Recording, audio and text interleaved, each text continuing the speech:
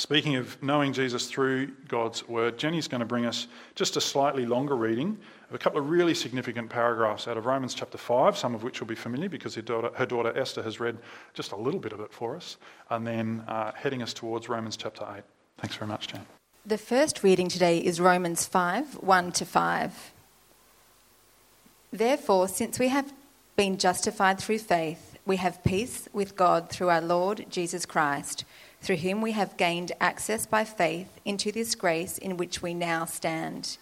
And we boast in the hope of the glory of God. Not only so, but we also glory in our sufferings, because we know that suffering produces perseverance, perseverance character, and character hope. And hope does not put us to shame, because God's love has been poured into our hearts through the Holy Spirit who has been given to us. And the second reading today is Romans 8, verse 1-4. Therefore, there is now no condemnation for those who are in Christ Jesus, because through Christ Jesus, the law of the Spirit who gives life has set you free from the law of sin and death. For what the law was powerless to do because it was weakened by the flesh, God did by sending his own Son in the likeness of sinful flesh to be a sin offering.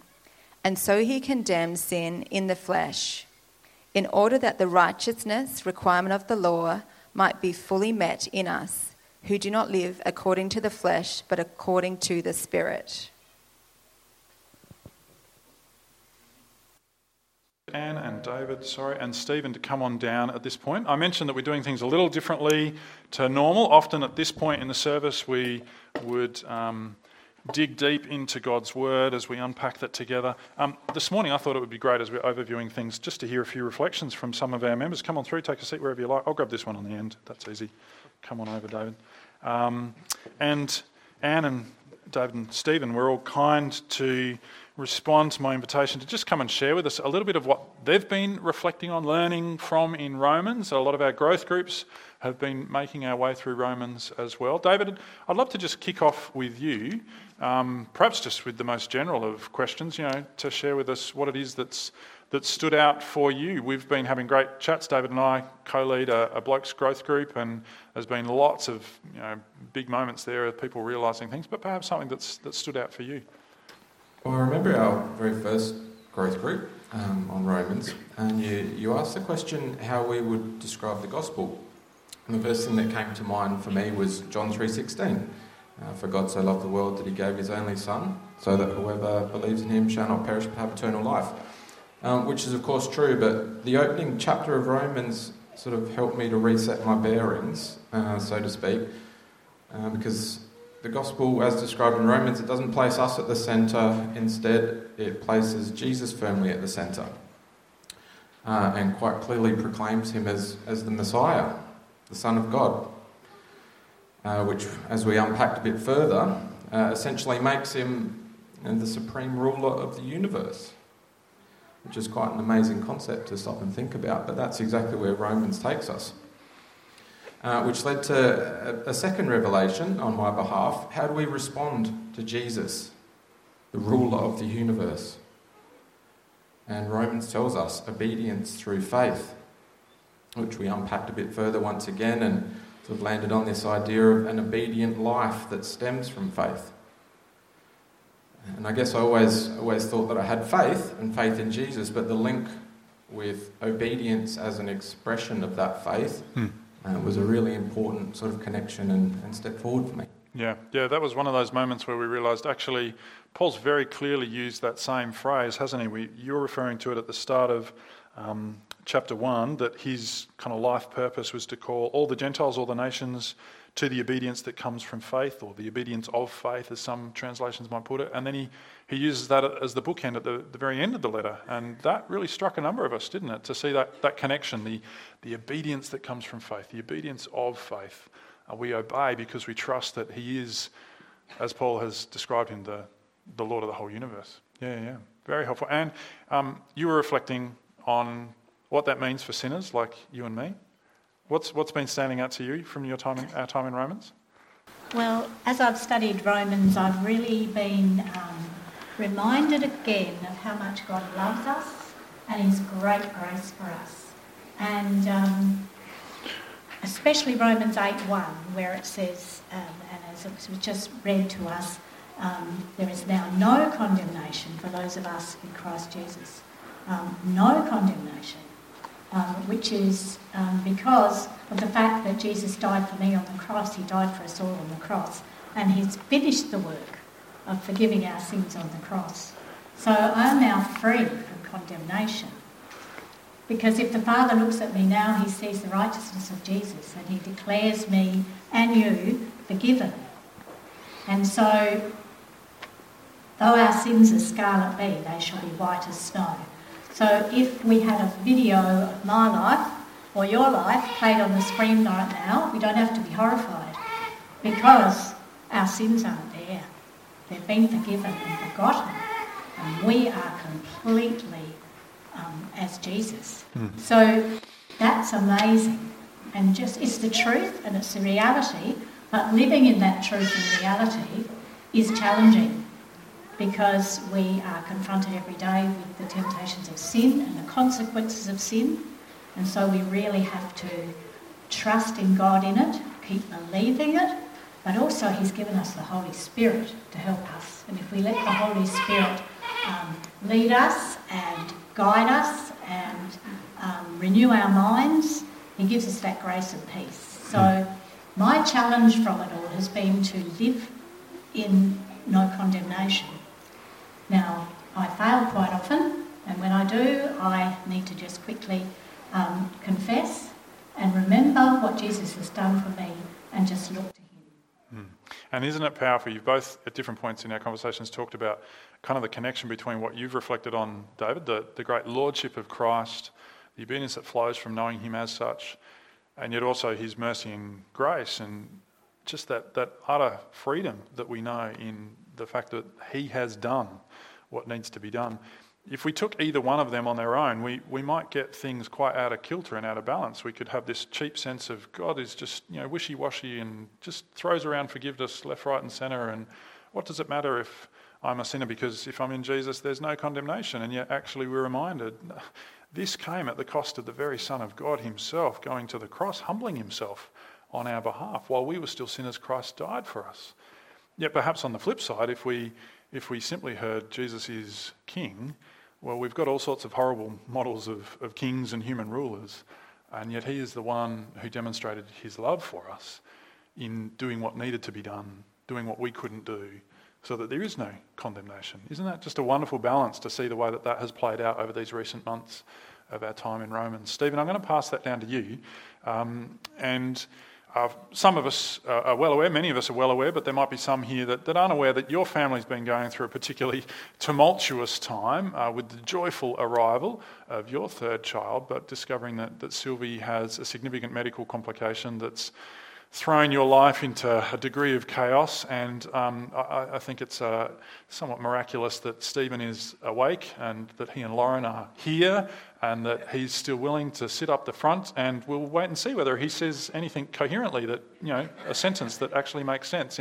But mate, you've been running really hard, and yet it's been a wonderful privilege and joy to see the way that you've been reflecting on the things that we're reading in Romans and how that's kind of hit home for you in a time of lots of uncertainty and some real challenges. Can you just reflect with us, the things that have stood out for you? Yeah, so shortly before Sylvie was born, we'd been going through Romans, and the passage that came up was Romans chapter 5, verse 3-5, which is talking about taking glory in our sufferings because it produces character, endurance, and character and hope. And at that point, it was interesting, but it was still at quite an intellectual level. And then shortly after Sylvie was born, and we ended up at ED for the second time with her heart issues. I don't know about you, but when I'm going through a stressful time and hard, one of the first things to go for me is my Bible reading. But I just ended up having that passage going through my head on loop. Like, it was going from something that had just been this kind of theoretical, intellectual level thing to something that was, really, going through in my heart at the moment, really reflecting on it in that way. It's a great reminder, isn't it, of being grounded in the goodness of God's word when actually the going is pretty good, so that actually when things shift sideways, we know the God that is there with us, the hope that we have, the love that he has for us. And it was actually in a conversation just very shortly after Sylvia's first time in hospital that Stephen and I were chatting, and he was able to reflect back on that passage in Romans chapter 5, and I was prepping on Romans chapter 8, where we read that in all things God works for the good of those who love him, who are called according to his purposes. And yet actually to be able to recognise that in such a beautiful, fragile little child who's going through such hardship and the family around her, who knows how on earth God is using such hardship for your good, for our good? I don't know. And yet I think you've already been able to see glimpses of that, even in the midst of it all, that God would actually be pointing you back to his faithfulness. It's been a great encouragement, Stephen, and I hope you can hear me, Lauren, to see your faithfulness at a time like this. But I hope for us all just a real tangible expression of what it means to know the God who is so powerful and so overflowing in his love that he would even use such difficult times to keep pointing us to Jesus and what he's done for us and what he's doing for us and what he promises to do when Jesus returns. I'm going to just pray for us and take the opportunity to pray in particular for little Sylvie. It's, I gather, been a week of some mixed news, some good news that she's actually finally started to put on some weight with the tube in that's helping with her feeding. But it also means that it's made really clear that she needs surgery kind of sooner than later, doesn't it? So you guys are sitting in a bit of a time of uncertainty, waiting to see when you've got a trip to Melbourne for major cardiac surgery for Sylvie. Yeah. Well, let's pray, wrapping up those thoughts that we've had. And in a moment after we've prayed, we're just going to thank these guys for being so open and real with us. But let's pray at this point. Our loving Heavenly Father, we thank you for your grace and mercy to us, that the Lord Jesus Christ did not consider equality with God something to be held on to, but humbled himself to be found in human likeness, to humble himself even to death on the cross, that the Son of God, the Messiah, the King and Lord of all, would come to us that he might deal with what the very problem that stands between us and life, between us and you, that he would come for our forgiveness. That, as Anne has reflected, there now is no condemnation for those who are in Christ Jesus. Thank you that we've been reminded in recent months of how tremendously good that is, even as we've been confronted by how tremendously sinful and flawed and broken we are, how incapable we are of fixing this. So thank you that as we look to the cross and the resurrection of Jesus, we are also reminded of your immense love and power to make things right. And so we thank you that as we've worked our way through to Romans 8, we've also seen that you hold out a great future hope for us, that things will not always be as they are, but that you promise that the Lord Jesus will return and make all things new. And so whether it's with Yulene Hitker and the death of her father, whether it's the other griefs of life that we know too well, or as we stand side by side with Stephen and Lauren and little baby Sylvie and her hardship, Father, we uphold this family, groaning with you as we read in Romans 8, of this world and its bondage to decay and frustration and longing for things to be made new. We long to see this beautiful little girl thriving, this family who love you, being able to kind of keep their head above water and to move forward joyfully. Father, we know your love for them, for Sylvia, and we pray your healing and your sustaining. And we pray that you would come through on your promise of chapter 8, verse 28, that you would indeed work for their good through even this situation, that you would work through this situation that they are experiencing for the good and the blessing of many others. And Father, in it all, as we've spent this time in Romans, keep reminding us to keep looking forward to that great day that we are delighted to be a part of, and we want to invite many others to be a part of, when we see Jesus face to face and we know that all things are made new in him. And we pray it in his name. Amen. Well, I'm going to invite Stephen and Anne to take a seat. David's going to step up onto the stage. We're going to thank them for sharing so generously. Thank you. And David's heading up onto the platform because the band are going to join him, and we're going to sing a wonderful song that didn't quite become a theme song for us in Romans because it serves us so well at many times of the year, but is a wonderful summary of what we've been hearing about. And we're going to stand and sing of God's mercy, his mercy that is more. Let's stand and praise his name.